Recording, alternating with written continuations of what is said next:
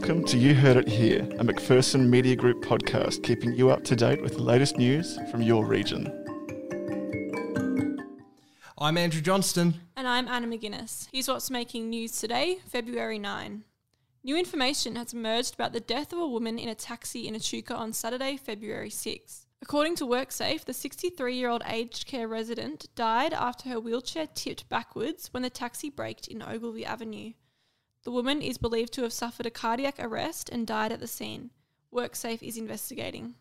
The preservation of two historic Mooroopna sites could bring a boost to the town, a community advocate and amateur historian says. Mooroopna Historical Society Secretary Barry Campbell believes the closure of the Ridley Agri-Products on the site of Mooroopna's historic flour mill in McLennan Street offers a real chance to create high-rise apartments and restaurants within the business district and with Goulburn River access.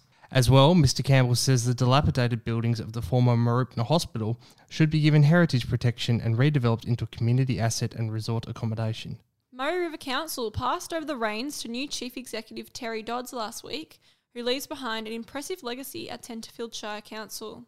In his first week, Mr Dodds visited towns across the Shire and met with council staff.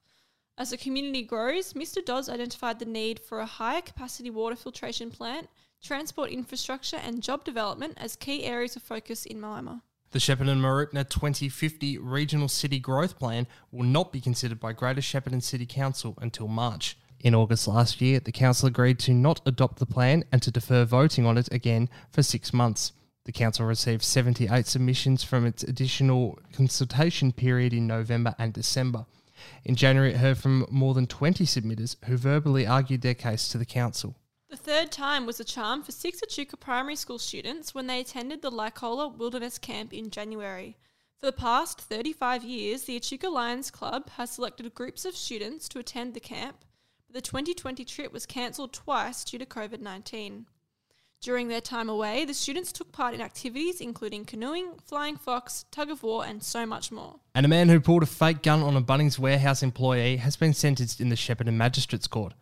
32-year-old Ashley Weston pleaded guilty to threatening to kill the employee and possessing an imitation firearm, which occurred on June 15 last year. Magistrate Ian Watkins said Weston had violated the employee's right to feel safe at his workplace.